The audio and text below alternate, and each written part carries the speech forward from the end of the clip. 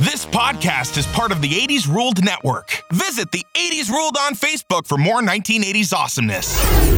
Keith Coogan.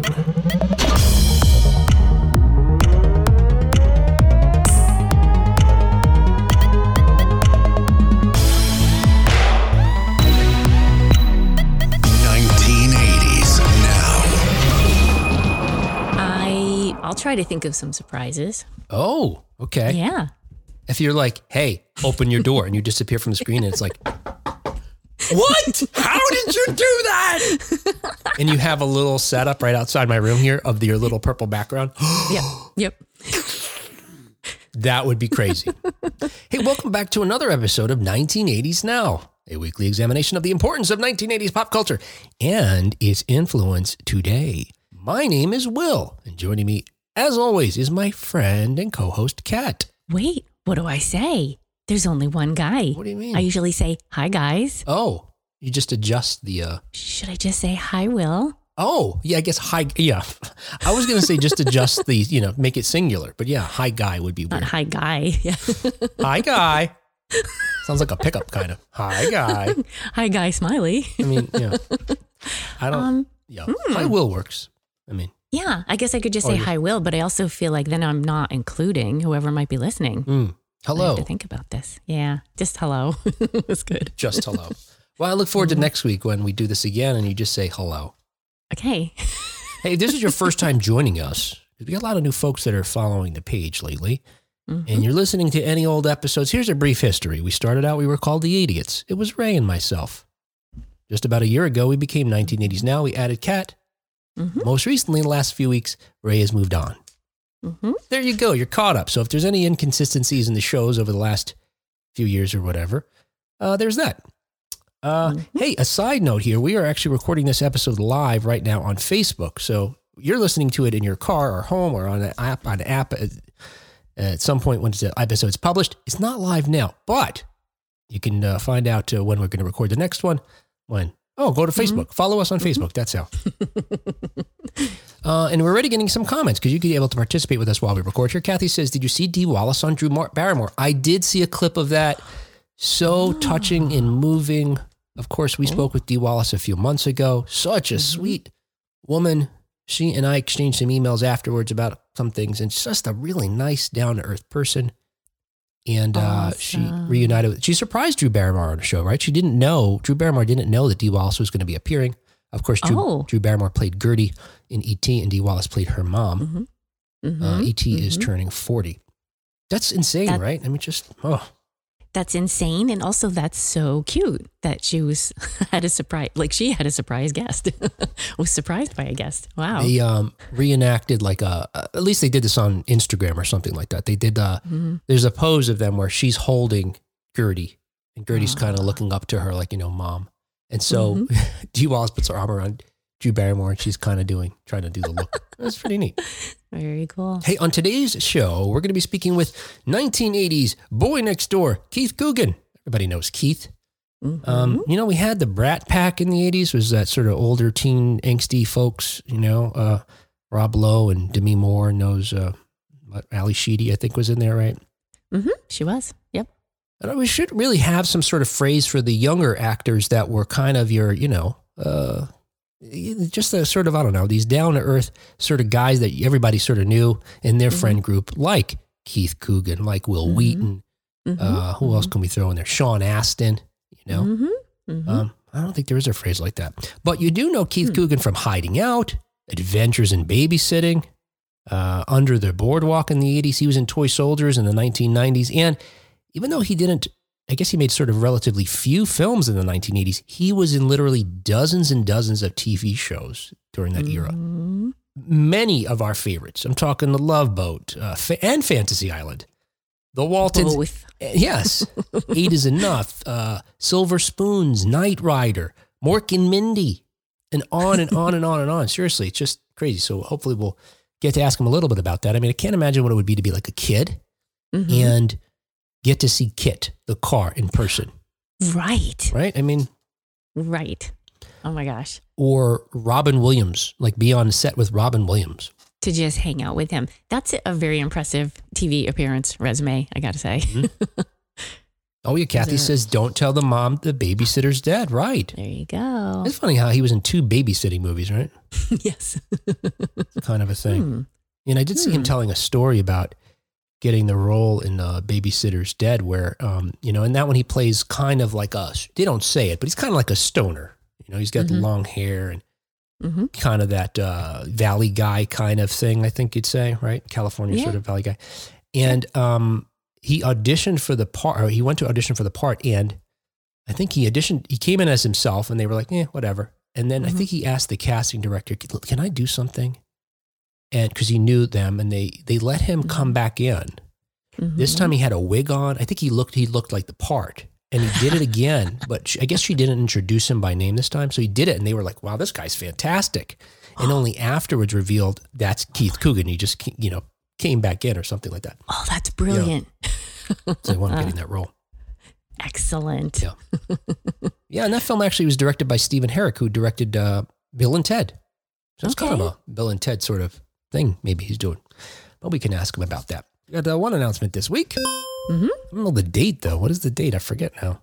Oh, well, did you decide? Are we doing I guess we should Trivia Tuesday or Trivia Thursday? Thursday.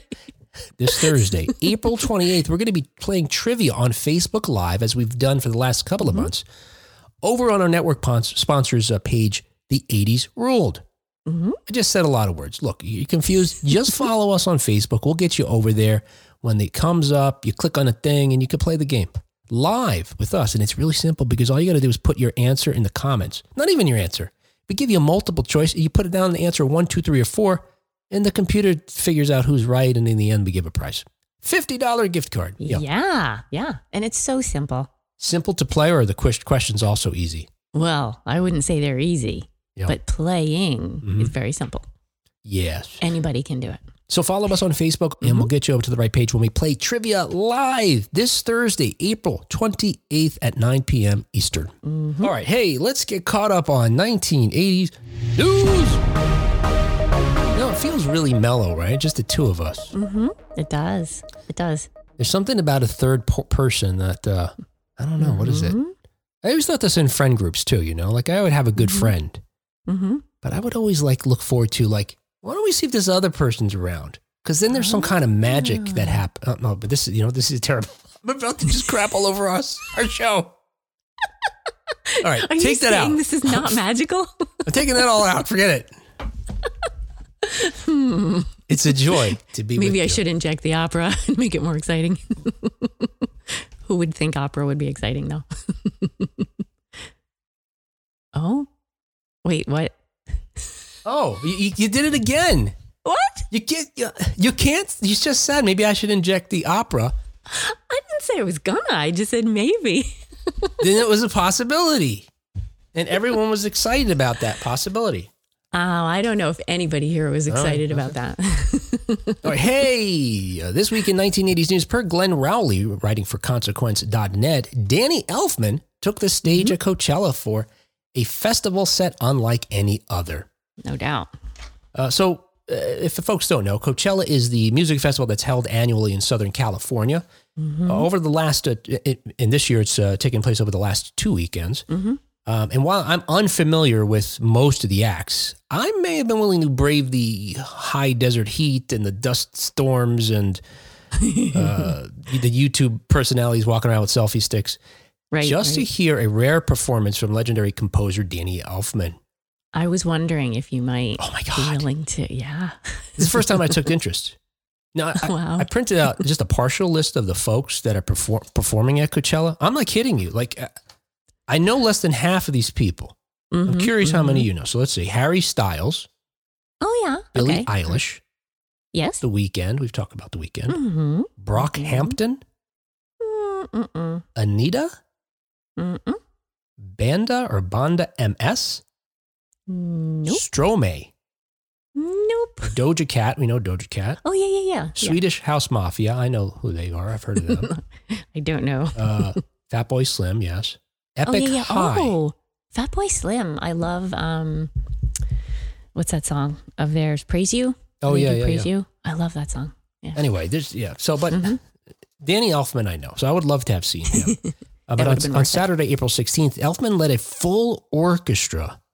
And you can see there's clips online. Not all of them are I available, saw. but there's some, and they're coming are going down. But he leads a full orchestra through highlights of a number of his iconic scores, including 1980s classics like The Breakfast Machine from Pee-wee's Big Adventure. Oh, love that song. Dunkum, dunkum, dunkum, dunkum, dunkum, dunkum. Now, a lot of his songs, we've joked about this before on the show, a lot of his songs are that. Yes. Which is Very fine. kind of machine sounding, robotic. Yeah. And machine. Yeah, reminds me of that. Yeah. And it works perfectly for that. And that was one of his, I'm trying to think, I think that was the second film he scored. So maybe, a lot of musicians just generally wind up getting a little sort of, style or thematic thing that they repeat, maybe subconsciously. But I mean, Batman also has that unchu, unchu, unchu. Yes. Beetlejuice, unchu, unchu, unchu, unchu. Men in Black, Simpsons, Tales from the Crypt theme. They all start off with that kind of thing. It's kind of an anxiety creating vibe, I think. There's something about it that's, it kind of brings a certain level. It ups the energy, ups the excitement. Yeah, Anticipation. you're right. Something about that. Yeah, and because it's rhythmic and it's faster than a normal heartbeat, it probably makes you start feeling like, is my heart kind of racing or gets it kind of feel. Not like I'm having a stroke. My left arm, okay. But yeah, you're right. That's a really good point. I never thought about that. Your adrenaline. Anyway, but he also performed, and speaking of that, he also performed Batman, the theme from 1989's Batman. And they did this crazy tricked out version of the Simpsons theme, which I couldn't find that. Oh, it's still out there. Oh, okay. I'll have to look harder. Okay. And during it, and I have a clip for you of it, because during it, the orchestra's in the back, which takes up most of the stage, but in the front, down in front are members of Oingo Boingo, Danny Elfman's band from the 1980s. He was the lead singer, songwriter of Oingo Boingo. And during the Simpsons theme song, Oingo Boingo joins in at a part and it becomes like a variation on the theme, and then it goes back to the orchestra again. And I have a clip for you of that. That's so cool. Thank you.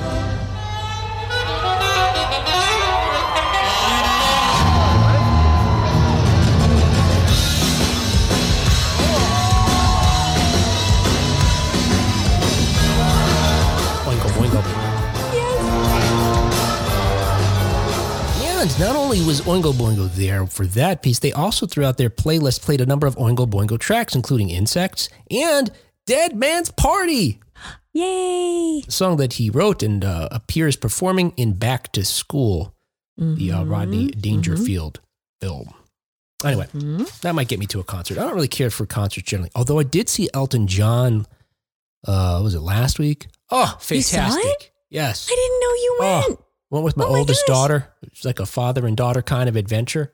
Wow. It was so amazing. And we were really close too. We bought these tickets so long ago. I didn't even remember where we were sitting.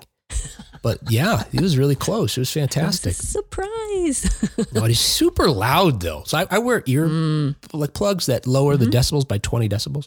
Wow. Yeah. And I got some for my daughter too. I don't know how humans could otherwise endure it. I think it's loud. It's louder than any concert, or I haven't been to concert in years, but certainly louder than I remember it being. I just know whenever I have been to a concert, my ears ring for a long time afterwards. Yeah.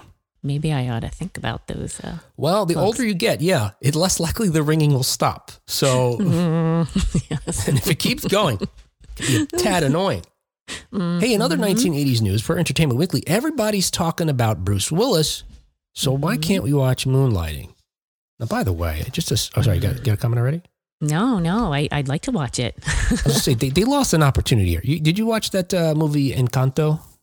The Disney film? I've seen part of it. I didn't get to finish watching it though. It's really good. But, wait, you don't know what I'm going to say here. No, there's the song the award-winning song that's been like number one for weeks. We Don't Talk About Bruno. There's an opportunity that's missed here. Everyone's talking about Bruce Willis. The character he created was called Bruno. That was his alter ego for his band. So it could be everybody's talking about Bruno.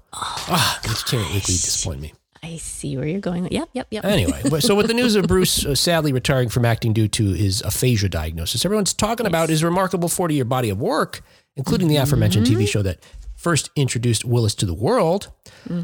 Just as a side note, for folks who don't know, the Emmy Award-winning Moonlighting ran from 85 to 89 on ABC. Willis starred as David Addison, a wisecracking private detective who he starred opposite Sybil Shepherd, who was she was a movie star at that point. Bruce Willis, nobody knew who he was. He was still bartending in Manhattan, I believe, when he was cast.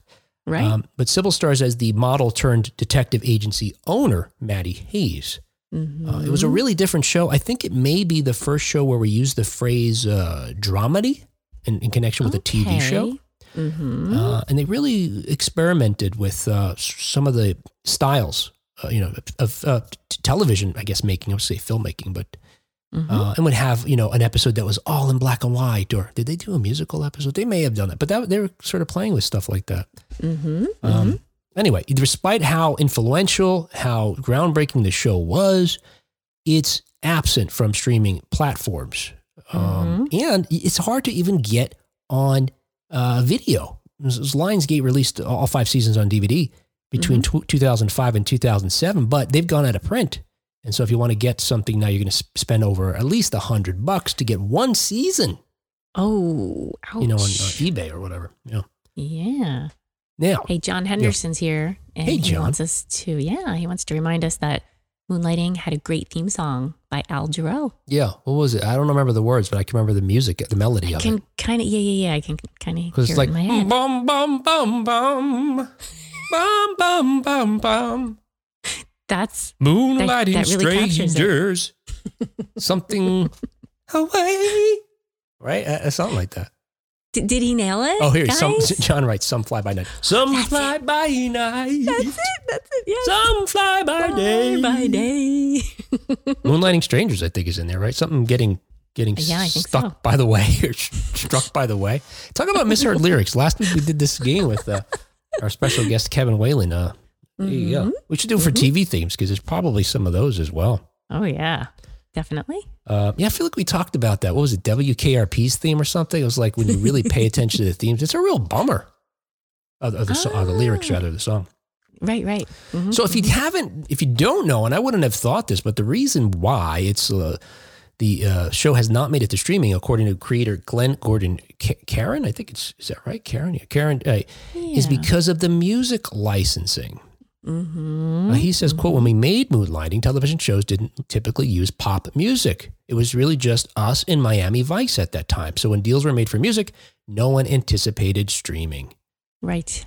In order to exhibit the show, the owner of the shows, which is Walt Disney Company, has to go back and make deals for all that music, and they've resisted doing that for 6 or 7 years now, end quote. But wasn't it figured out for Miami Vice? Yeah, that's true. Miami Vice is available places, right? I'm pretty sure I just streamed an episode of Miami Vice in connection with a show that we did.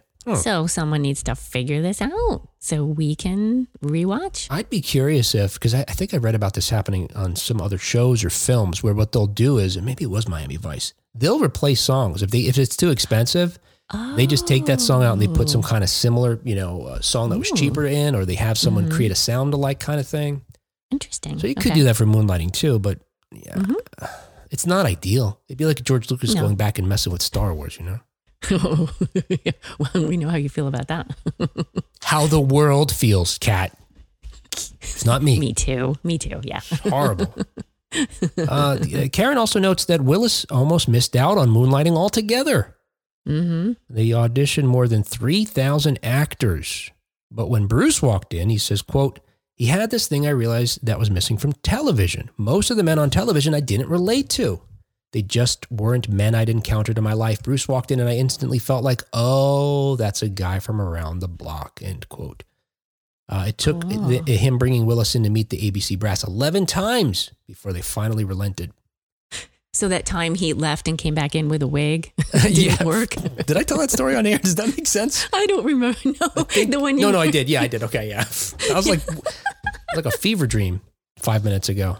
I will note, he's from New Jersey, Bruce Willis. So there you go. Yeah. So when he seems like an everyman, a guy from around the block. That's why. Yeah, he's from a blue-collar family. He went to Montclair State. Woo-hoo. Hey, in other 1980s news, per Tulsa World, the Outsiders actor Matt Dillon tours the Outsiders House Museum. I don't know if you know this, but the home located at 731 North St. Louis or St. Louis Avenue, depending what part of the world you're probably from, in Tulsa, served as the home of the Curtis brothers in the film The Outsiders. Are you a fan of that movie? You know what? If I saw it, it was a very long time ago, but I feel like I wasn't, I just didn't have access to it, I guess. I was probably like 11 or 12. Yeah, it was when did it come out? 83? Yeah, I think, yep. Yeah. So I feel like, I've heard the name so often and I know all the people involved in it, but I'm not 100% sure I actually saw the movie. Okay. So I got to work on that. Yeah, it's an early 80s film, but as you know, it's based on a novel by S.E. Hinton and S.E. Hinton. And it features so many folks, talking about the Brat Pack, so many folks that ultimately go on a huge stardom. Patrick Swayze, Rob Lowe, Emilio Estevez, C. Thomas Howell, Ralph Macchio, and Matt Dillon, of course. Also, Diane Lane is in it. Did I say Patrick Swayze? I must have said Patrick Swayze. Yeah, you did. Yeah, you said Patrick Swayze. Yeah. But the film was, for me, it was popular among my friends. And maybe it was because we were boys of a certain age. And so it was like this, John Henderson says Michelle, I don't know how to say her name. Merrill, I know who she is. I'd say Meyrink. Michelle Meyrink. Michelle Meyrink, who, she did a few films in the 1980s and has since retired from acting. I believe she teaches acting now in Canada somewhere, right, John? Okay. I think John and I exchanged emails about this as we tried to hunt her down to get her on the show. Oh. All right. But I think it's because it's boys fighting. It's like the Greasers versus the Socs, so it's like, we were of that age kind of coming up feeling like, we grew up in a city, so I don't know. But anyway, so as decades passed, the film that they shot it out, which is a real home, fell into disrepair and narrowly escaped demolition. Ooh. In 2016, hip-hop artist Danny Boy O'Connor purchased the property with the goal of restoring it to how it appeared in the film, and ultimately turning it into a museum where he could have show his collection of the Outsiders movie memorabilia. That's so cool. To do so, though, the house had to be gutted, and there's photos online at the Outsider House Museum website. It was terrible. It's terrible. It looks like what do they call it? Like a tinderbox, a death trap. But Matt Dillon, who played Dallas Winston in the film, returned to the home to visit with Outsiders author S.E. Hinton, who I mentioned. They toured the museum, and he became the latest cast member to sign the wall inside the filming location. C. Thomas Howell and others have previously visited the site and done that as well. That's so cool. Kathy's pointing out that the author was in the movie. Oh, is that right? Huh. I don't remember that. I guess so. That's pretty cool. I'm going to trust Kathy on this. She says she's a huge fan. So we got to go with this. And is it S.E. Hinton who also wrote, was it Rumblefish that also has Matt Dillon? Right? She did another, I think they did another film together. Okay. I'm sure someone will correct me in a moment here. But Danny O'Connor, the hip hop artist who saved the house, said, quote, "It was a day I'll never forget. Dallas was the character that I most identified with in the movie. So needless to say, reuniting with Matt Dillon here in Tulsa at the Outsiders House Museum was a dream come true." That's so great. End quote. Yeah. Love it. So have you ever visited or seen a film location, like a spot where they've... Accidentally, yeah. You walked in and oh, I'm sorry. Are you guys shooting something? Was this cameras? Are you in the background of a film? Did you have to sign a waiver or are you blurred out? I'm nowhere in any movie. No. When I was in actually our last year at college, and I was over on the London semester. Okay. And we did a long weekend over in Ireland. And one of the stops was in Cong, which is where The Quiet Man was filmed, I was told. That was a big deal. It was, they really like to play up. They really like to play up The Quiet Man. Yeah. I still have yet to see it. I'm trying to think what it is. What is it? John Wayne? Okay, it is a Western. I thought it was John Wayne. Okay. Something like that, yeah. Well, yeah. That's cool. Oh, John says Rumblefish and Tex. Really? Wow, so 3 films, huh? Wow. No kidding. Oh, Kathy says that Hinton was the nurse who told Johnny his mom was there to see him in the hospital. Oh, okay. All right. Hey, another 1980s news. Cool. Per Ultimate Classic Rock and the Van Halen news desk. So we had to go to a few places to piece this story together. Oh my gosh. This is just part of the long dramatic saga that is the will he or won't he retire already about David Lee Roth. Now I'm at the point where like, just dude, please, just go. Look, I would love to see them if they did anything, Oh, yes, of course. But seriously, I'm tired of hearing these stories. And in part because I don't know what to believe in typical David Lee Roth fashion. So David Lee Roth has responded to rumors about a Van Halen tribute tour. This all started when former Metallica bassist Jason Newsted said that he was invited to jam with Alex Van Halen and guitarist Joe Satriani with eyes towards a potential tour.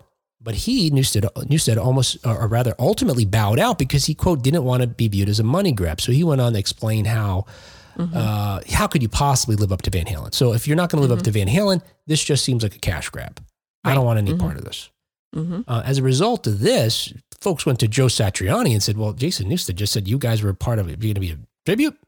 He responded saying, yes, we've been in talks. I've been in talks with Alex, and David Lee Roth gets sucked in now about this possible Eddie Van Halen, tribute tour. So what happens?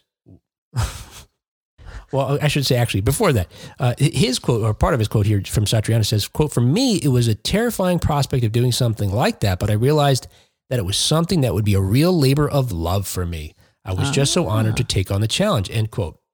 That's from his appearance on the Rock of Nations podcast. Okay. So, of course, they asked David, what is, what? I have a question, but go ahead. No, you do your thing. And then I have you have a question about this? I have a question about David Lee Roth. Yeah. But I think it'll come up a little bit later. Okay. So keep going. So now finally Roth's chimed in for the first time, telling the Van Halen news desk, quote, in my mind, Van Halen 4K. Now, first of all, let's just pause. No one called it that. I don't know where that came from. That's something he made up, right? That doesn't even make sense. What does 4K mean? To me, it means 4,000 of something, right? Yeah, I think like resolution of, video graphics. But still, in the context, are there 4 of them? Is that what it is? It makes no sense. Anyway, he says in my mind, Van Halen 4K in the age of COVID is going to require 2 of us for every position. I guess in case someone goes down, there's a replacement, right? So Satriani and Lukather. Steve Lukather is Toto's guitarist. Okay. Anthony, he's talking about Michael Anthony, and Newsted, the bassists. Okay. Al or Tommy Lee, 2 drummers. Tommy Lee from Motley Crue. Now, first of all, this is the first time anybody brought up Tommy Lee or Lukather or Michael Anthony. That wasn't in any of these rumors, right? Right. What's even more interesting, though, is the folks he didn't mention as backups, right? He didn't mention Wolfgang Van Halen as a possible bassist. Right. And he didn't name Sammy Hagar to back him up if he, falls ill. Instead, he says, probably the only one who could do my job is Pink. That's very nice. Does Pink have any affiliation with Van Halen? No. But I think what he's speaking to, I don't know that I disagree with this, honestly. Because Pink can rock. We've heard that. And look, she's got the singing chops. And I think, but more than that, it's the showmanship, right? I mean, she's a character. Yeah. She's a performer. But I don't know. I call nonsense on this whole thing. Like David, I feel like it's the statements he made about retirement. I mean, it's everything he's said in the last, probably his entire career, but certainly in the last several months. We just don't know what to believe. Well, my question was he ever formally invited to be part of this? Oh. It's like, he's orchestrating and doing all these things. And it's like, wait, how do we know for sure that he's involved? That would be funny. Well, Satriani said he was. Okay. He's the one who said Alex and Dave. He'd been talking with Alex and Dave. Right. But you're right. It would be funny if he didn't say that and they just go to Dave for comment and he makes it sound like he's in it. And then they're like, we weren't inviting Dave. And then they get a quote from Sammy Hagar. Yep. Hey, in other 1980s news, because we got a lot of news today, we got to catch up. During an interview with Collider, Jim Carrey revealed why The Empire Strikes Back means so much to him. So he was speaking with him about his return as Eggman, Dr. Ivo Robotnik in the Sonic the Hedgehog sequel. Did you see the first one? The first one's really good. I enjoyed it with the family. It was fun. No. Well, I heard might that not. It's like it's made for little kids, and I still have a young kid. Your kids are grown. Exactly. Yeah, it's kind of past my kid time. Yep. Although I enjoyed it. I love kids movies. Yeah. No. Yeah. These days they make a lot of great ones. Yeah. But during this interview, Carrie immediately praises George Lucas for his work on innovating visual effects. Pointing out that Industrial Light and Magic, which is a company that George Lucas created to make Star Wars, the first one, A New Hope, has done so much since, including he invokes their name in connection with The Mask, that the groundbreaking effects in Jim Carrey's film The Mask were made by Lucasfilm. Nice. And he says that Lucas should be on the Mount Rushmore of film. Quote, "You can't do better than the first 3 Star Wars movies in terms of storytelling." Agreed. And then when asked if he prefers Star Wars or Empire Strikes Back, he explains why Empire holds a special place in his heart, saying, quote, "I love Star Wars," meaning A New Hope. "But I got to tell you, Empire Strikes Back has a special place for me because there was a time that I got the soundtrack by John Williams and I would put it on my headphones while I was reading late at night. I was reading Stephen King novels and I would mix mediums. I would read Salem's Lot with the soundtrack to Empire Strikes Back. So it has all these wild memory connotations for me that are wonderful, just wonderful." I think that's awesome.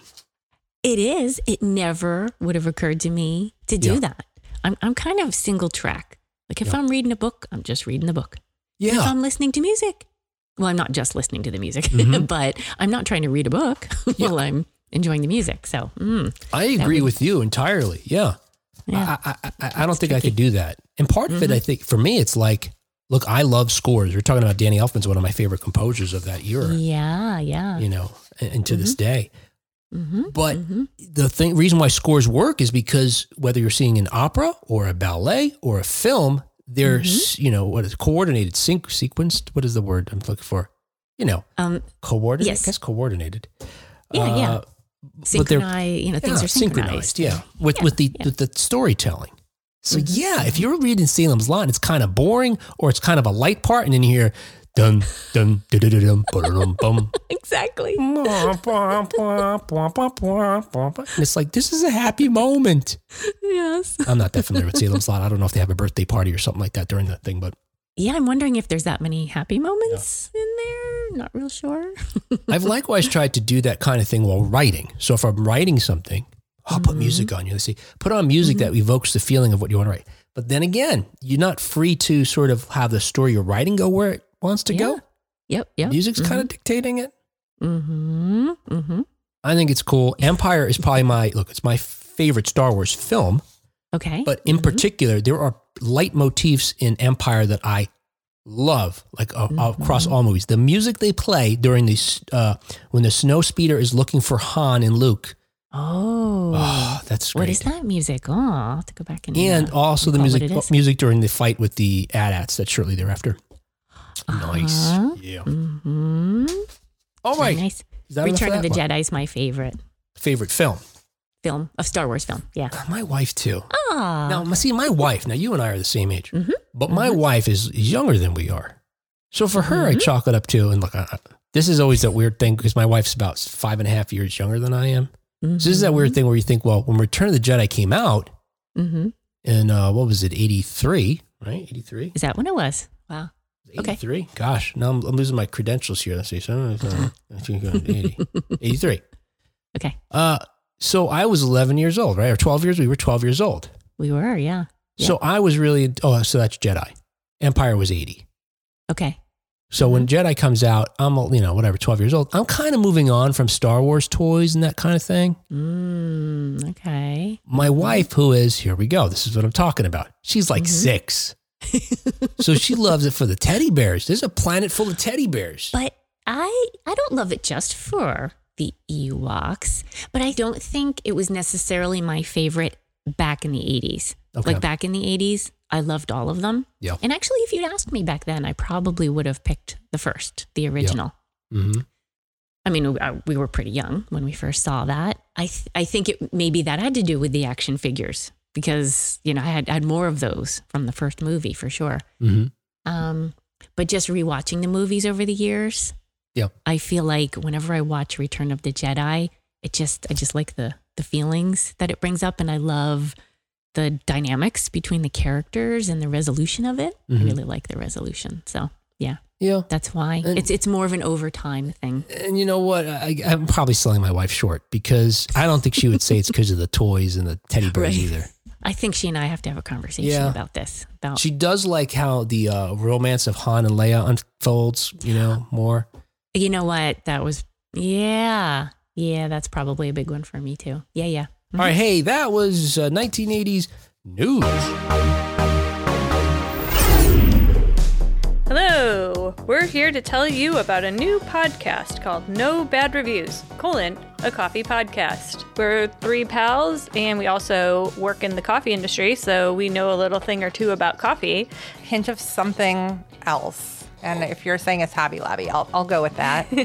We are checking out coffees that we might prefer to give a bad review to, but we're going to find a way to say something good about them. What's the opposite of a hint? I'm getting beat over the head with dark coffee. And while we're at it, we're all going to learn a little bit of history. Even when you go to outer space, they will go to extreme lengths to make coffee as much like it is at home. Let's go ahead and get this party started. You can find No Bad Reviews, a coffee podcast on your favorite podcasting app. Hey, if you like the show, rate it, review it, follow it. Mm-hmm. Follow us on Facebook. And then next time you could join us on Facebook Live here and put your comments in the, or put your 2 cents in the comments here for us to participate. Hey, I got another announcement. Well, I'll be honest, I'm pacing them out. I didn't want to put too many announcements at the beginning. It's taking long enough to get to the news already, seriously. But this is really cool. So we did a show about Expose a few weeks ago. If you remember, Violet Sky was cool enough to come and co-host it because she is as big a fan of, if maybe more, of 1980s dance music and freestyle as I am. And it's not a genre that you're terribly familiar with, but the two of us geeked out about it, and we had the pleasure of speaking with Expose. Point of no return, seasons change, that Expose. Well, I got an email from Lori Miller shortly after we published that episode, saying, remind me, when did I do this interview? I don't remember being on your show, because Lori Miller is the original lead singer of Expose. She's, look, I think maybe I said that's on the episode, or maybe I didn't, but just to be clear, I am positive I was DJing with Lori Miller's Point of No Return for, a year or two before they re-recorded it with the ladies that we spoke to a couple of weeks ago. Anyway, Lori, kindly said, hey, if you want me to fill in the details about the story as from my point of view, as far as the original members, transitioning over to the members of Expose that are, currently the group that we know. I was thrilled. I was absolutely thrilled. Yes, please. So Lori has graciously agreed to come on the show and tell us yet another angle in this, in the Expose story. But even more than that, she's a person who was contributing to develop this new style of music in the, mid to late 1980s that I loved and was influential for decades since. That's awesome that she reached out. Yeah. Oh gosh. And she emailed me and I felt terrible because I was like, oh no, what did I do? What did I do to Lori Miller? I love Lori Miller, and so her phone number happened to be on the email. So I called her immediately. Actually, I was in the car at the time. So I'm racing home. Like I have to call her. I can't let this stand with her wondering am I trolling her by, it was just a misunderstanding, but I called her, so kind, and we talked for a little while. Wow. Anyway, she's going to come on the show in a few weeks, but I wanted to let you know because I learned that this Saturday, April 30th, if you're in the Miami area, you get a chance to see Lori perform live. Again, the lead singer of Expose, the original lead singer, when she was there when it was called Expose, and then it became Expose, and then she moved on shortly after that. But she'll be performing live at the Club at Renaissance at 9 p.m. Eastern in Miami, Florida. And you can find the Club at Renaissance on Facebook for more information. Oh, and another super cool thing is, according to the flyer that I found, DJ Louis Martinet will be DJing. Who is Louis Martinet? Not only was he a DJ in the Miami area, but he created Expose.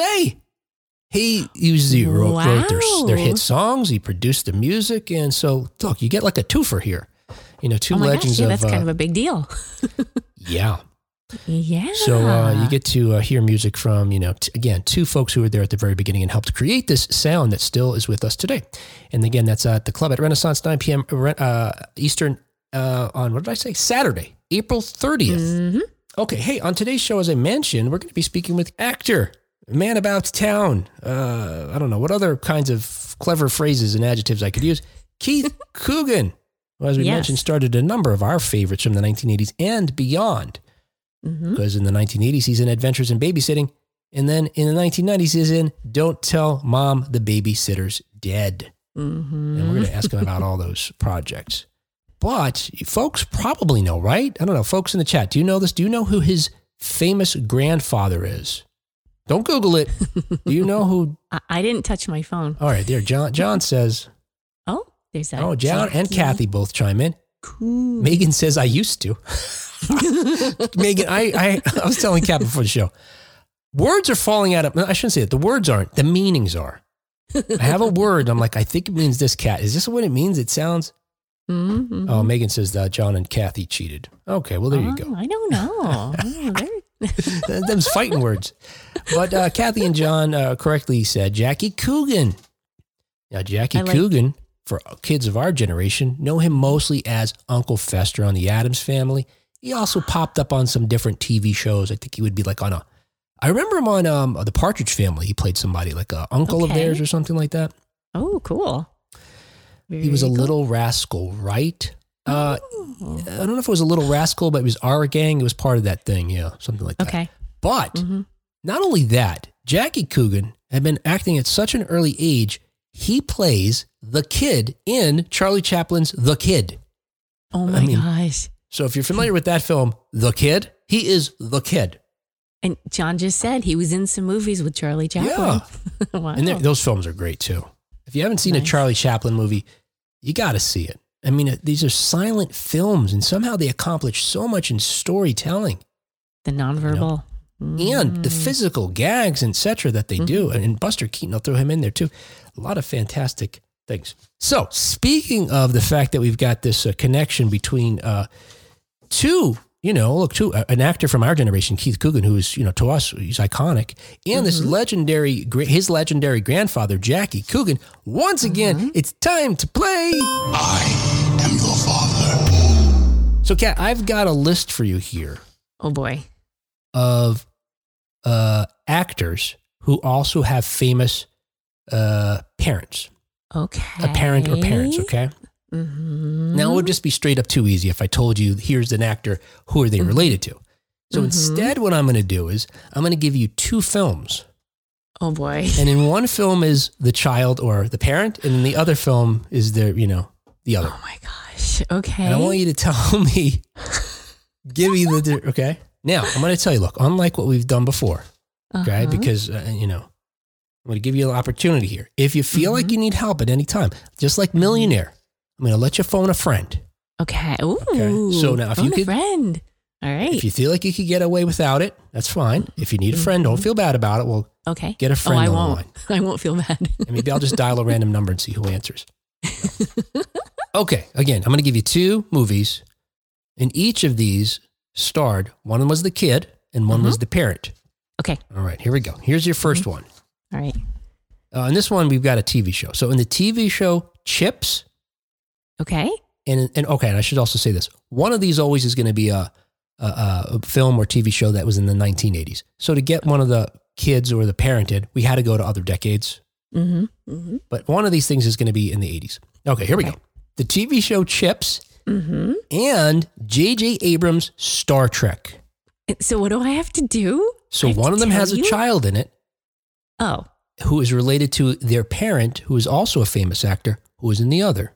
So I just have to tell you which one has the child? You just got to give me the names of the two performers. I have to give you names? I told you could vote a friend. I need my friends right now. Kathy says she already knows the answer. Okay. Should we get your friend on the phone just to see if she... Yeah, let's do it. All right. Yeah. Let's just, for fun.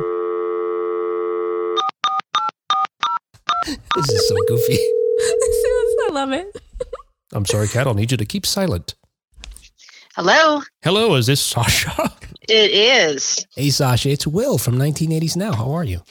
Good. How are you doing? I'm good. We've got your friend Kat here. I'm trying to do like a game show kind of sounding voice. It's not going to last very long. So we're playing a game with Kat, and she needs your help. And she said you're an expert. So we're allowing her to call you as a phone a friend here. That sounds great. So here's the game we're playing. We were talking about how Keith Coogan's famous grandfather was also an actor, Jackie Coogan, who was in Charlie Chaplin's The Kid, who was in The Addams Family as Uncle Fester. So right now, we have a game that is about connecting one famous actor with their famous parent. So I gave Kat, and I'm going to give Kat two properties, a TV show and a movie from the 1980s. One of them has the kid in it, and the other one has the parent in it. And I need the names of those performers. So here's an example, Sasha. In the TV show Chips, one of those actors is the father. Oh, I get it. You just had to mention that. Yep, Robert Pine is the father of Chris Pine, Star Trek, Captain Kirk. That's right! She's my ringer. Holy cow! Did I get it? Is that the question, or was that an example? That was the first one that I was using as an example. Yep, Robert Pine. There's only 45 more to go. Oh, geez. Just kidding. Just She's 9 probably more. trying to go to bed. All righty. All right, Kat. We'll leave Sasha on here in case you need any more help, okay? Okay. All right. Sounds good. All right, here you go. Here's another two. Okay. The Breakfast Club and Apocalypse Now. Wait, Emilio Estevez is involved somehow, right? Okay. All right. Okay. Okay. Because his father is a Sheen, right? A Sheen? Is it, is his father Charlie Martin? Sheen? Is he the Martin? That's right. Oh my gosh, I got it. Oh, she got that one right, Sasha. Okay. All right. That was luck. Here you go. Here's the next one. Okay. Inner Space and the recent TV show that's happening right now, The Boys. Oh. This is a tough one. If you don't know the show The Boys, about the superheroes that are really monsters, really villains. I need help on this one. Sasha, do you know? No. I do know. You do? Okay. I do. I knew it. What is It is Dennis Quaid. Yeah. And it is his son, Jack Quaid. That's right. Holy cow. Where'd you find this, Sasha? She is my pop culture buddy. Yep. All right, here you go. Here's another one. Tucker, the man in his dream, and Tucker, the man in his dream. I don't even know what that is. What is that? What? Is that a TV show, a movie? It's a movie from the 1980s. Really? Sasha, do you know? I do. I know the father. The father is Jeff Bridges. This father is Jeff, and it's a father and a son, right? In this one it is. That's right. Father and son. Jeff Bridges. Give me 1 second. Okay. Don't take too long or I'll accuse you of Googling. Jeff Bridges was in. What is his son in? What is his son? What is his son? Let's see. So far in the comments, Kathy got Emilio and Martin Sheen right. Yay, Kathy! Kathy said she doesn't know about this one, though. Okay. John says it's a good movie. What was he talking about there? Oh, Tucker and the Man in His Dream, probably. Yeah. Oh. It is a good dream. A good movie. It's a good dream. I feel like I'm having a dream right now. Yeah, I'm trying to think of the only other Tucker I know, and I'm not sure. I'm sorry. It's too much time. Time is expired. Timed out. It's Jeff Bridges and his father, Lloyd Bridges. Oh my God, I went forward. I went backwards. I was going forward. She had it the other way. Okay. Yep. I'm so sorry. Am I out? Are we done? Sorry. Yes, bye. No, it's up to you. You want to be done? No, I'm not done. I just don't want to knock her out because I went the wrong way. Yes. I'm not competing against anyone else. It's just me. Back down to $0, Kat. Oh, no. Now, if you keep getting them wrong from here, you owe me money. Okay, here's the next two. Psycho and Halloween 2. Oh, that's easy. She doesn't know when I know it. Ringer, you're on. I got nothing. Okay, you need it from me. I'll give it to you. Yes. It is Janet Leigh and it is Jamie Lee Curtis. That's right. Okay. Oh, let's see. Amy got that right. Kathy got that right. Wow. All right, here you go. Here's your next one. We'll see if Kat can get it first here. Wall Street and Spartacus. She's thinking. Kat's thinking. So far, I got nothing. Nope. Nope, Sasha, she needs your help. Okay, that is Kirk Douglas and Michael Douglas. That's right! All right. I love this. All right, Kat, here's your next one. Or should I say Sasha? We'll start with Kat. Goonies and the Amityville Horror. Oh, my. One of these is in the 80s. Yep, got it. Oh, Sasha says she's got it. Go, Sasha, go. Kat's passing to you, Sasha. Okay, James Brolin and Josh Brolin. That's right. I'm just getting so well educated here. Oh, all these names. Yep. They're just names to you. Sasha could be making up names. You have no idea. Yeah, I know. No, I recognize them. I just don't connect them with. Yeah. Let's see. Kathy said the Brolins. Megan said, I know this one. So we'll trust that she knew it. All right, here we go. 3 more here. Yeah. All right, here we go. This is a tricky one, even for Sasha, I think. Oh, this is Spinal Tap and Summer Rental.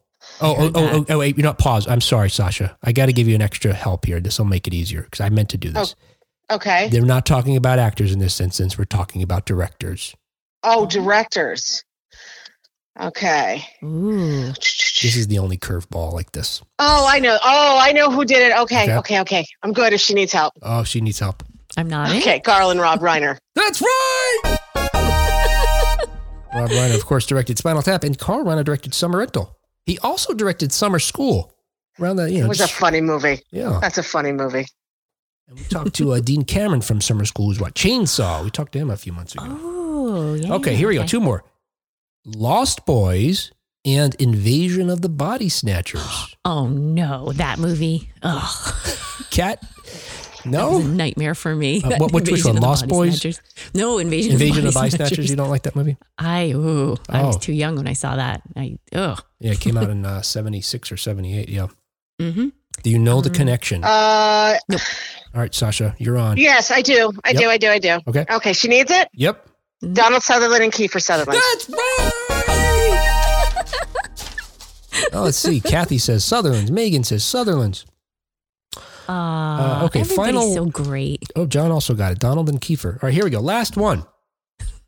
All right, this might be tricky here, but I think Sasha could do it if Kat can't. Singing in the Rain and When Harry Met Sally. Oh. Mm-hmm. When Harry Met Sally. Well, Singing in the Rain. My cat's is Gene taking Kelly. it through. Cat's naming the different actors from Singing in the Rain. Is it Gene Kelly? Is that you want me to give you a partial response? Yes. It's not Gene Kelly. No, it's not Gene Kelly. Never mind. No, wait. Gene Kelly is the star of Singing in the Rain. Yes, if that's what you're asking. Okay, yes. but he's not related. He's not to this the answer question. I'm looking for. No. Sasha. All right, Sasha, you're up. I am going to go with. I think if you can get one, you can get the other. Eddie Fisher and Carrie Fisher. Oh, sorry. Oh, damn it. So close. And John Henderson in the comments got it right. We're looking for Carrie Fisher. Yep. But her mom, Debbie Reynolds. Debbie. Oh. Right. All right. Well, I was close. I got 50%. You did. And with that, Sasha, we'll thank you. And you get 50% of the winnings, which is my undying respect. No problem. All right. Have a good night. Thanks, Sasha. Bye-bye. Bye. She got more than 50%, Where have you been hiding her? How is it not rubbing off on you? She's 3 streets away. Oh, my goodness. Clearly need to spend more time with her. Oh, I see. I let other people keep track of these things for me. There's other things. This is what I want to do. And I mean this is going to sound like a smarmy comment, but we should do an episode where we find out what you're storing in there. I mean, I have a lot of useless stuff. You must have good stuff. Oh, I don't know. All right. Hey, let's talk. Now, look, you know what's interesting about Keith Coogan is, and we'll get into this, I hope, is that when he first started in Hollywood, he didn't leverage this, his, what was it again? His credentials, family, right. His pedigree. Pedigree. Thank you. He didn't leverage his pedigree. See, that's what I'm good for, Will. I need that. Thank you. I feel like I'm going crazy. Otherwise, but he actually even used a different last name when he started out because he didn't just want to be, associated with, or leverage his grandfather's legacy, to make wanted to stand on his own 2 feet. Nice. Anyway, we can find out more when we talk with our guest today. We'll be back in just a moment with Keith Coogan.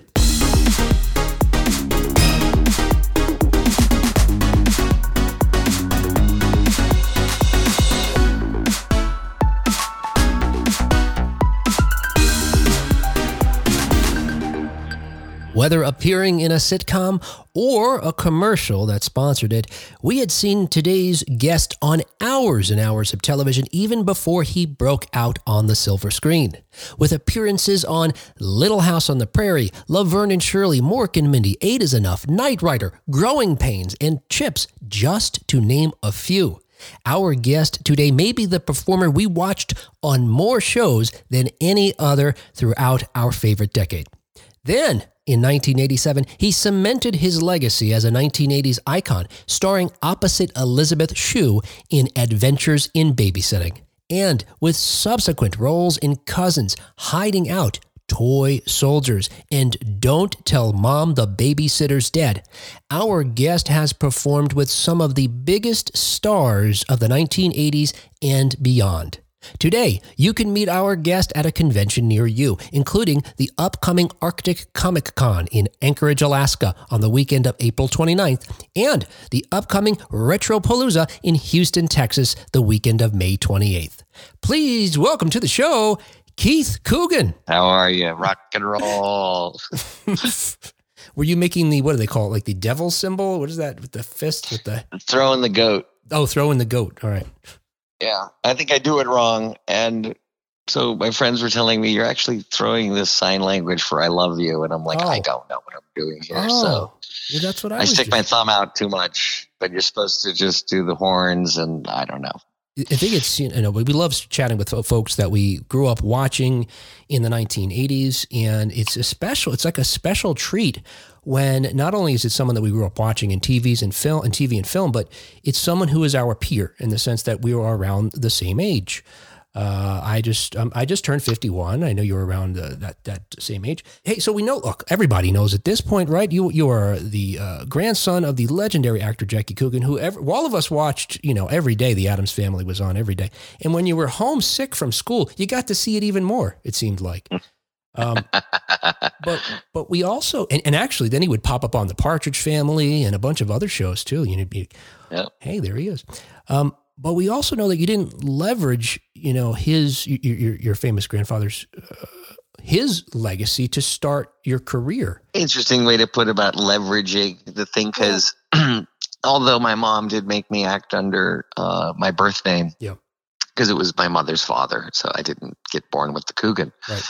And there you'd get to sets, and if people knew, they knew. If they're like, that's Jack Coogan's kid. Right. The name, if they didn't know, they didn't know. So I don't know, I liked that it didn't necessarily help me get work. And once you're on the set, though, sure. Sometimes, people figure it out. Well, I guess from a layperson's perspective, it would be easy for us to dismiss it as, this is just, a legacy situation where you've got nepotism, of course, look, we love you and everything you performed in, but it would be easy to dismiss it that way. And no, you instead had to, like you're suggesting, work your way into, sure, there were some benefits, but find your own way. But, I had heard you tell a story that you weren't even at the age of 4 when you first approached your mother about acting, you weren't aware, of course, at 4 that, sort of the, again, the legacy of your grandfather. So what would inspire you at that age to even want to pursue that career? I don't know. And in the 80s, and I was neighbors with the Buseys, and Jake, Gary's son, is a dear friend, and many years of hanging out, riding bikes up in the hills. And Drew was a friend, Barrymore, and I've noticed that the generation, at least at that time, we knew how bad it would look if you didn't work hard, but you were handed this kind of name or, opportunity, or a door might have been open for you. You got to hustle twice as hard to prove that it's not just something that's handed to you. Right. And so I was respect and love, all of my friends who happen to be related to other people in the business. Right. They took that as a launching pad to, because, in some cases their parents may have lucked into it or chanced into it. Sometimes you study theater and stuff. Sometimes you go, I got a job. I just started working, and, it's really natural for them. So I found that the generation was very disciplined about it. I wasn't until I got really frustrated not getting into movies and found that high school theater, I just lost my high school theater professor who was responsible for me kind of breaking through. And I used techniques I learned from him to book Adventures in Babysitting. And so the it was interesting. It was also a very, once I was 6, there was no competition. My grandfather didn't feel, he definitely had a good, healthy ego, but there was no topping him because once I'd gotten older than he was when he was a huge star, he would encourage, wouldn't really, or read lines or anything like that. That was for me to do, which I appreciated. We lost my grandfather in 1984. So I remember going to see Road Warrior with him. He's like, that was a crap movie. What? We just spoke with Vernon Wells earlier today. We love Vernon. We love Vernon. I had to explain to Vernon, I go, Vernon, have you watched Rick and Morty? And he goes, no, I don't know what that is. And I go, well, they do an episode of The Wastelands, and you're basically like half of the thing. It's hysterical. It's a great spoof. It's funny you say, you said when you were older than your grandfather, when he was, I don't know how you put it, but he started really young and, had great renown, certainly in the film industry, starting as with Charlie Chaplin early on. It didn't take very long for you to be older than your grandfather, I suppose, than when he was. Yeah. When I finally got my SAG card at 6, I was a has-been. Washed up. And a late starter, I guess. I don't know. Yeah. After the kid, my family was very industrious. They formed a Jackie Coogan production company, and they found scripts, got directors, got the cameras, and kept making basically the kid knockoffs for a few years. Old Clothes, Daddy's Boy, Peck's Bad Boy, a series of movies that were very similar, same costume and all that stuff. It never occurred to me, like you said, how, having that lineage that you would have to work even harder. You're right. Of course, you would have to fight out from under that sort of veil of, suspicion as to how you had made it or gotten roles. I have a new saying. Yeah. People say you're only as good as your last role. Right. The saying is you're only as good as your first role. Wow. So that would for you? What are you counting as your first role then? A McDonald's commercial? It was commercials. I got started doing commercials and McDonald's commercials. A lot of food, Kentucky Fried Chicken and Cool Whip and Kool-Aid and McDonald's. And I also did cars, Ford and Toyota. Got to work with the greats, Dig 'em Smacks, Snap, Crackle, and Pop. They were all great. Pop was a diva, I have to admit it. Got to poke my finger in the Pillsbury Doughboy and eat Cool Whip with and squeeze the Charmin with Mr. Whipple. So I got to do a lot of commercials. Wow. One of my first jobs was with Henry Fonda, a Viewmaster Viewer commercial. Wow. And that was a great way to learn the set. No. And imagine if they had paid you. Touch. Sorry. Yeah, no, go ahead. I was saying, imagine if they had paid you in stock in all these companies, because we bought so much of that, those foods, and in part because of you, I'm sure. I've got to say, in researching and refreshing my memory about your career, because I know you certainly started longer than I recall and were in many more things than I could remember. You helped me solve a 30-year-old mystery. This is not a joke. This is serious. Uh-oh. Since high school, I have been haunted by this recollection of a film they showed us in school. I know what you're talking about. It haunted me because, the film was about these kids. This is what I remembered at first. Kids living on another planet. The sun only comes out every so many years. It's great. It's raining otherwise. And I thought it was a boy. A boy gets trapped in a closet and can only see the sun by in a window until it passes. And then finally, this horrified me in high school. Like I could imagine, in part because, in the 80s, we were afraid that we were going to be a post-apocalyptic wasteland at any moment. I thought, we're going to have nuclear ash. It's going to be the same kind of situation. I could never find out what film that was. Of course, you were in it, it turns out, All Summer in a Day, based on a Ray Bradbury story. Is this got to be among your first dramatic performances, I would think. It's in there. It's one of the first antagonists, which, I usually played good kids. I had done roles in one of my first movies of the week, I think I was 6 or 7, was A Purely Legal Matter, A Question of Love, and a couple titles depending on where it was released. But it starred Clu Gulager, Jenna Rollins, and Jane Alexander, 3 method actors. So here I am learning method acting at 6. And from then I did Battered with Mike Farrell and Karen Grassel, LeVar Burton, and Chip Fields. Kim Fields' mom was an actress as well. Would bring her to set. So I had done some pretty heavy stuff that required the crying and all that other stuff. So this was pretty light fare for me. I was like, I just got to be the heavy. I can be a total dick. That's easy. Everyone hated me. They said, I hated you so much, William. I hated William. Right. I'm like, thank you very much. Haunting. And it was pretty experimental. It was like a film, film school, film lab kind of a public, broadcast kind of a thing. You would play in schools, and maybe they played it on Showtime or whatever under the Chanticleer program. And it felt pretty legit, but it was shot on 16 millimeter. And 16 looks really good on TV. I see. You do have to blow it up to a 35 print when you're going into theaters, but when the process of taking 16 millimeter film and the way that they get it on TV, it looks great. And most episodic television was shot on 16 millimeter. 21 Jump Street, 16 millimeter. Oh, is that right?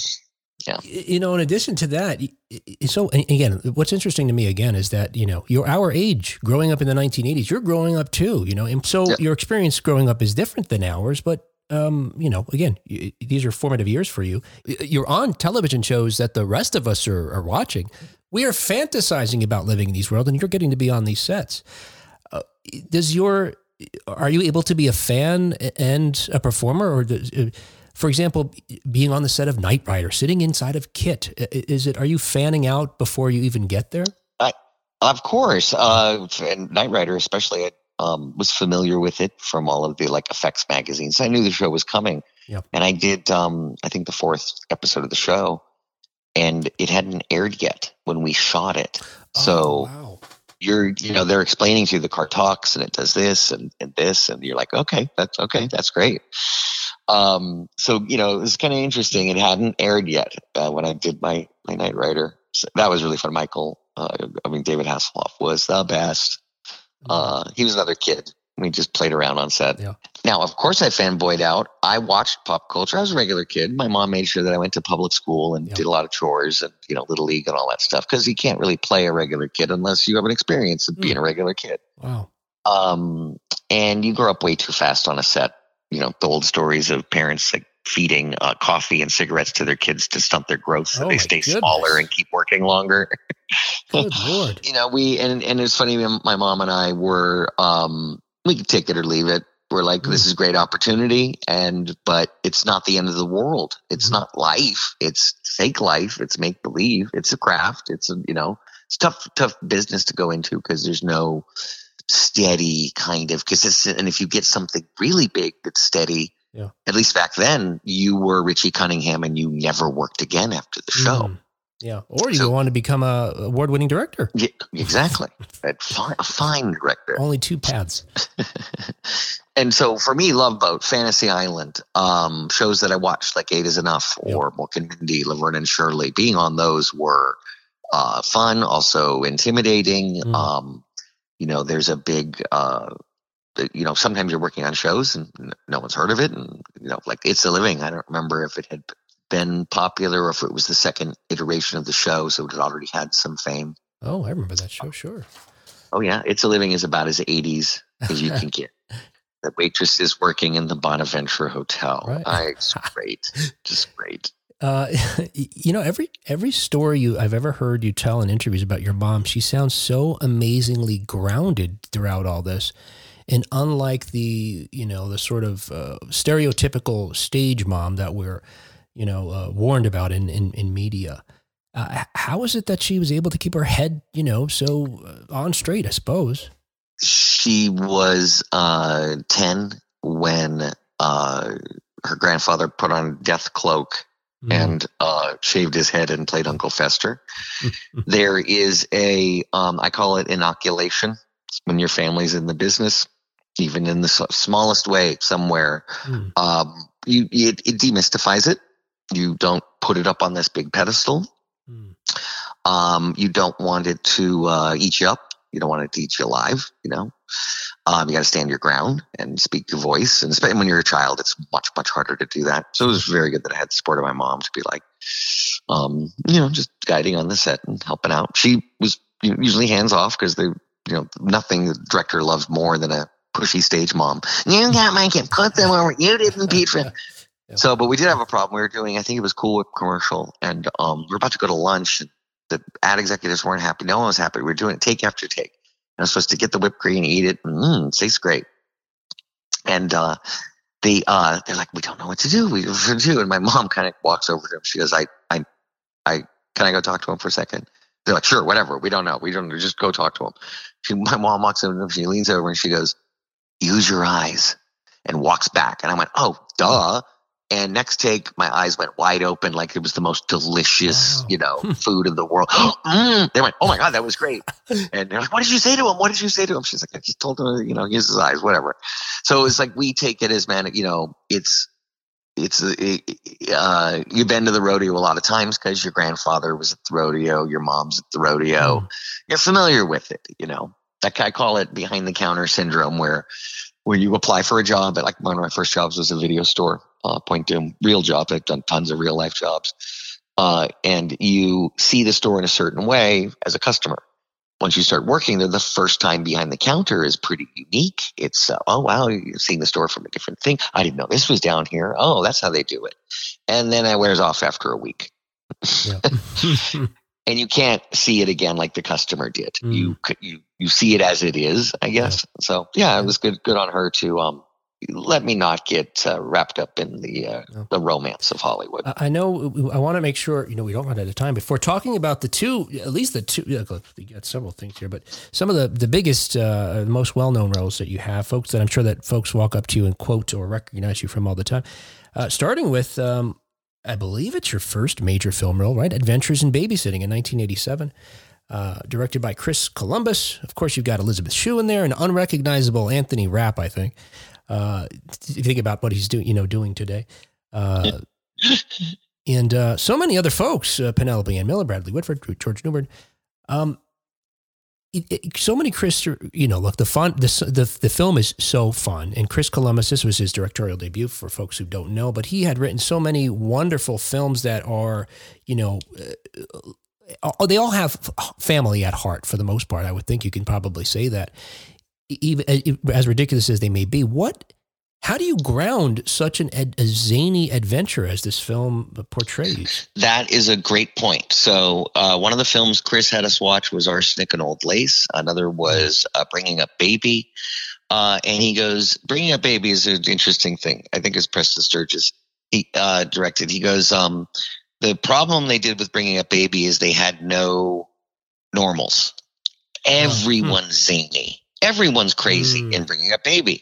And I realized that was the touchstone for, notice I used Touchstone, the production company that made the movie.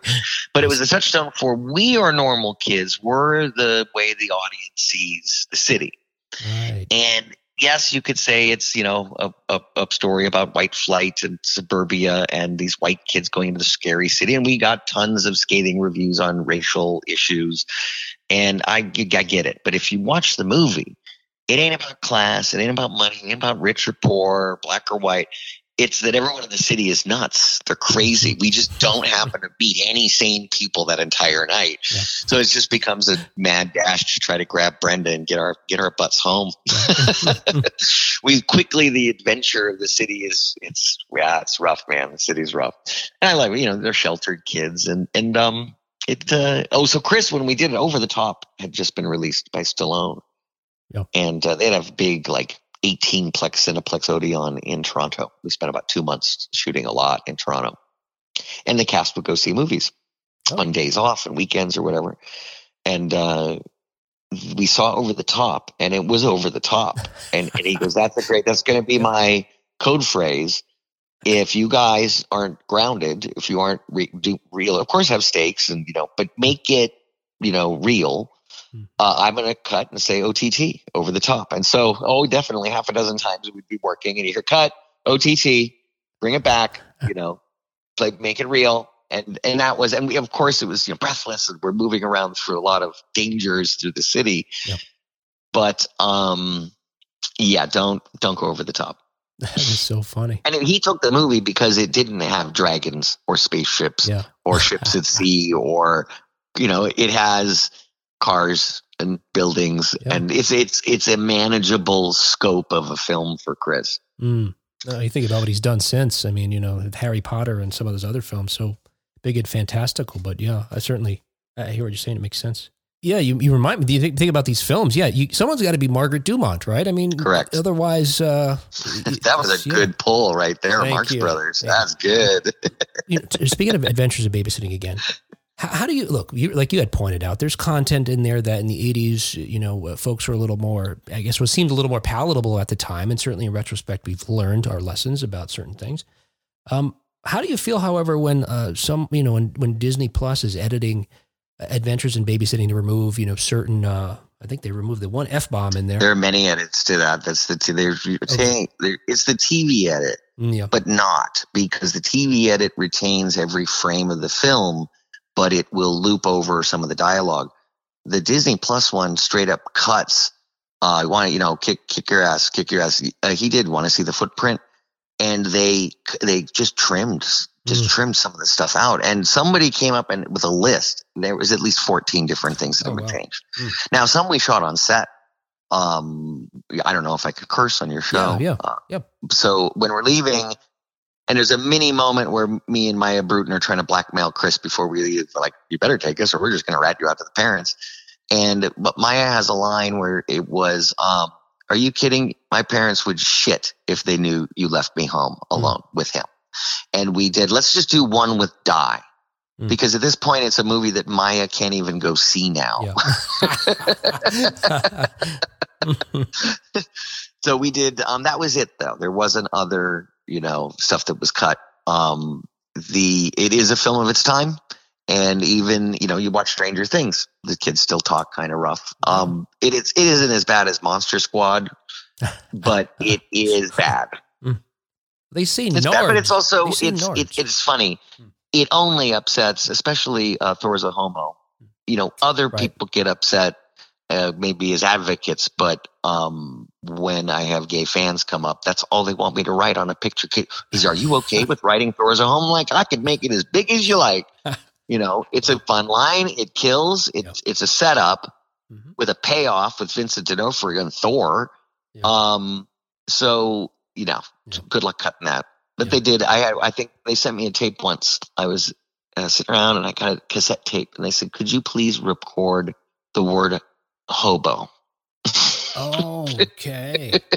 That's it. We'll put it in. And I was off working or being a diva. I'm like, no, I'm a pure artist. It stands or it doesn't. And so the TV version for years had Thor's a hobo. Totally somebody else's story. But don't fudge with the babysitter. Nah, you can't. Even all parents were so upset they hid their children. They're like, you can't watch this right now. This is not my movie. They were like, this isn't it. This isn't the version that I grew up on. And that I think it made it a success.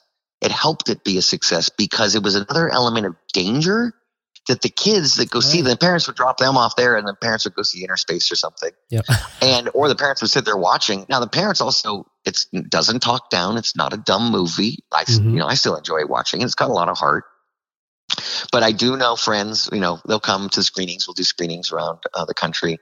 And we'll get up. All of a sudden, it's the beginning of the L train scene, and you'll see someone stand up with their 4-year-old. They'll be like, "We're going to go hang in the lobby for about 5 minutes. We'll be right back." So they know it's coming, and they'll prep it. It's so funny.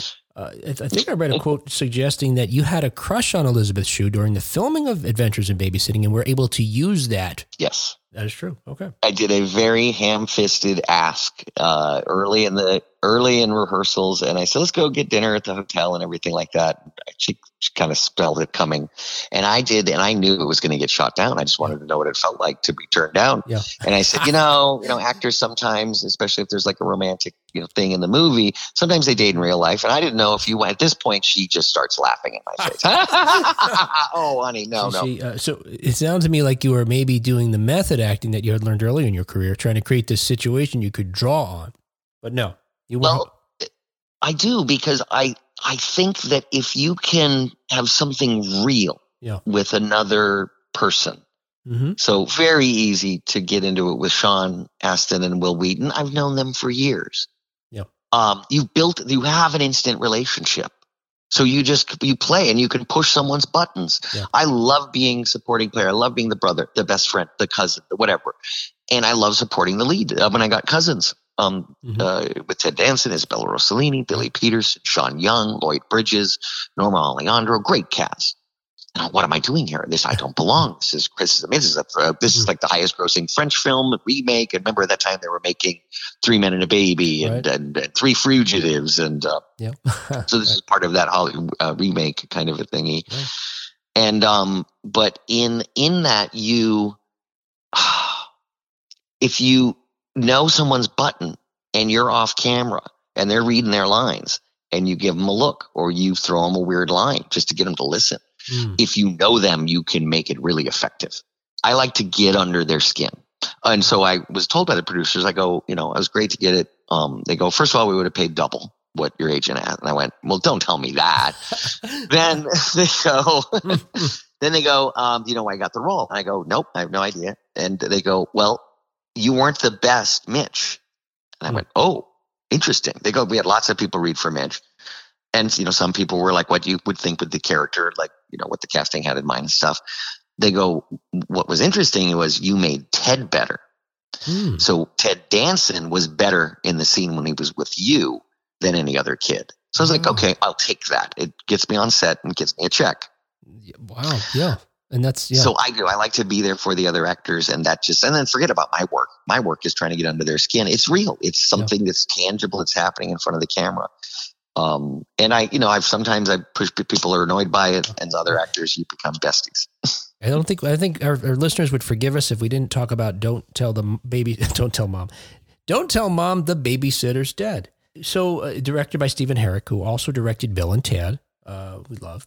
Was there any concern when you're playing Kenny about being too close to Bill or Ted, just maybe because of the work that Stephen had already done just a year or so earlier? No, we never even, so in Bill and Ted, you never see them smoke weed. Right. It's inferred. They're more surfer type, dumb, like I wouldn't characterize them as stoners, just they're idiots. Yeah. But they are, and we know the trope. So do you know what Kenny is a combination of? Keanu Reeves from River's Edge. We knew there was some in there. Spicoli from Fast Times and Bill and Ted. Because you got to have it's a family picture. So, of course, the Bill and Ted is going to be ever present. And you are working with the director that brought it to life. Yeah. So he could go more Spicoli, more Bill, more of this. He could kind of lean you what the scene needed. So, yeah, it's three different. And the River's Edge might have even been after the fact. After the movie came out, I wound up watching River's Edge on cable, and I go, that's really close to the affectations. I was like, that's really close. And now I had seen River's Edge in the cinema, and perhaps I just remember the performance and ran with it. Adventures in Babysitting, we watched After Hours and Arsenic and Old Lace and A Day at the Races. Okay. So we did watch a Marx Brothers film. He wanted that for our banter back and forth when Daryl and Brad are bickering and stuff. Right. And Don't Tell Mom was, I don't know how they let me do that part. Farthest from the nerd that I really am, but you put all of the costume and stuff and the wig on and it comes to life. I did have trouble towards the end of the movie when we're shooting the scenes where he's cut his hair, which was really just my crew cut underneath. And you just remove the wig and go. And I'd get in the hair and makeup and I'd look in the mirror and I couldn't see Kenny. I didn't know how to. I was like, I can't do the character without that wig. Right. Yeah. Reminds me of, I think it was Olivier who said, he would find characters by first finding their nose. Ooh, yeah. I think De Niro say shoes. He likes to find their shoes. Yeah, I think that's right. What shoes do they wear? And I like that stuff too. It's fun when you get to pick, like Toy Soldiers, we got to pick our underwear. So you got all the cool guys, and Sean's like black, briefs, George is like, I'll take black boxers and this, and I'm like, Snuffy would be tidy whities. Yeah. I couldn't even think of another type of underwear. Tidy whities, absolutely for him. And so I got to pick my underwear for Toy Soldiers. Well, hey, Keith, we are so grateful for all of the look, there's so many films, TV shows that you did in the 80s even alone, if we would just focus on that, but even since, and we're so grateful that you were a part of our youths growing up. Thank you so much for the work you did and continue to do. Oh, thanks guys. That's very sweet. And thanks for having me on the show. Great interview. And thanks for everyone who's listening. Dishes are done, man. Hey, what a sweet guy. I mean, look, we've had the great fortune of speaking to a lot of folks who just turn out to be how you'd hope they'd be. And, he didn't disappoint in that regard. And it's amazing to think like he's our contemporary. He's our peer. He's our age. Right. How much obviously, look, it was a job like any other. I guess that's part of it. I heard my first job, I think when I was 10 doing a paper route, and then it was, different jobs from there. Mm-hmm. I was working retail at like 13 or 14 years old at a local store. Mm-hmm. But the amount of jobs he did, if you look at his IMDb page, I mean, at a younger age even than we were, it's mind blowing to me, That is mind boggling. Absolutely. I was a babysitter. Speaking of the babysitter thing, starting at a pretty young age, around his age, maybe 11, 10 or 11. So I didn't get to star in any movies with my babysitting. No. You didn't get to sit inside of Kit like he did? That would have been awesome. Yeah. But, and I would have paid for that. And for that, because we know, look, unfortunately, a lot of these kids, and Alex Winter did a documentary about some of these unfortunate kids who were, had bad experiences acting, and some of them that were forced, including Will Wheaton, that was forced into it by his parents, didn't want to do it. Yeah. But even those that don't, wind up losing their childhoods and wind up affecting their adult lives in such a way that's, impacts them. And not Keith. Seems like a sweet guy, Yes. So we're gonna name the few folks who started supporting us early on too. All right, here we go. So hey, our show is brought to you every week thanks to our supporters, including our early adopters over on Patreon, including Rick Parker and Kathy Burke, who've been supporting us since the very beginning, and our Secret of My Success level Patreon supporters, John Henderson, Craig Coletta, Bart Arnold, John Kaminsky, and John Reddick. And you can join them. Too busy typing comments in the show? Yes, I was saying hi to John. I was laughing at John's comment.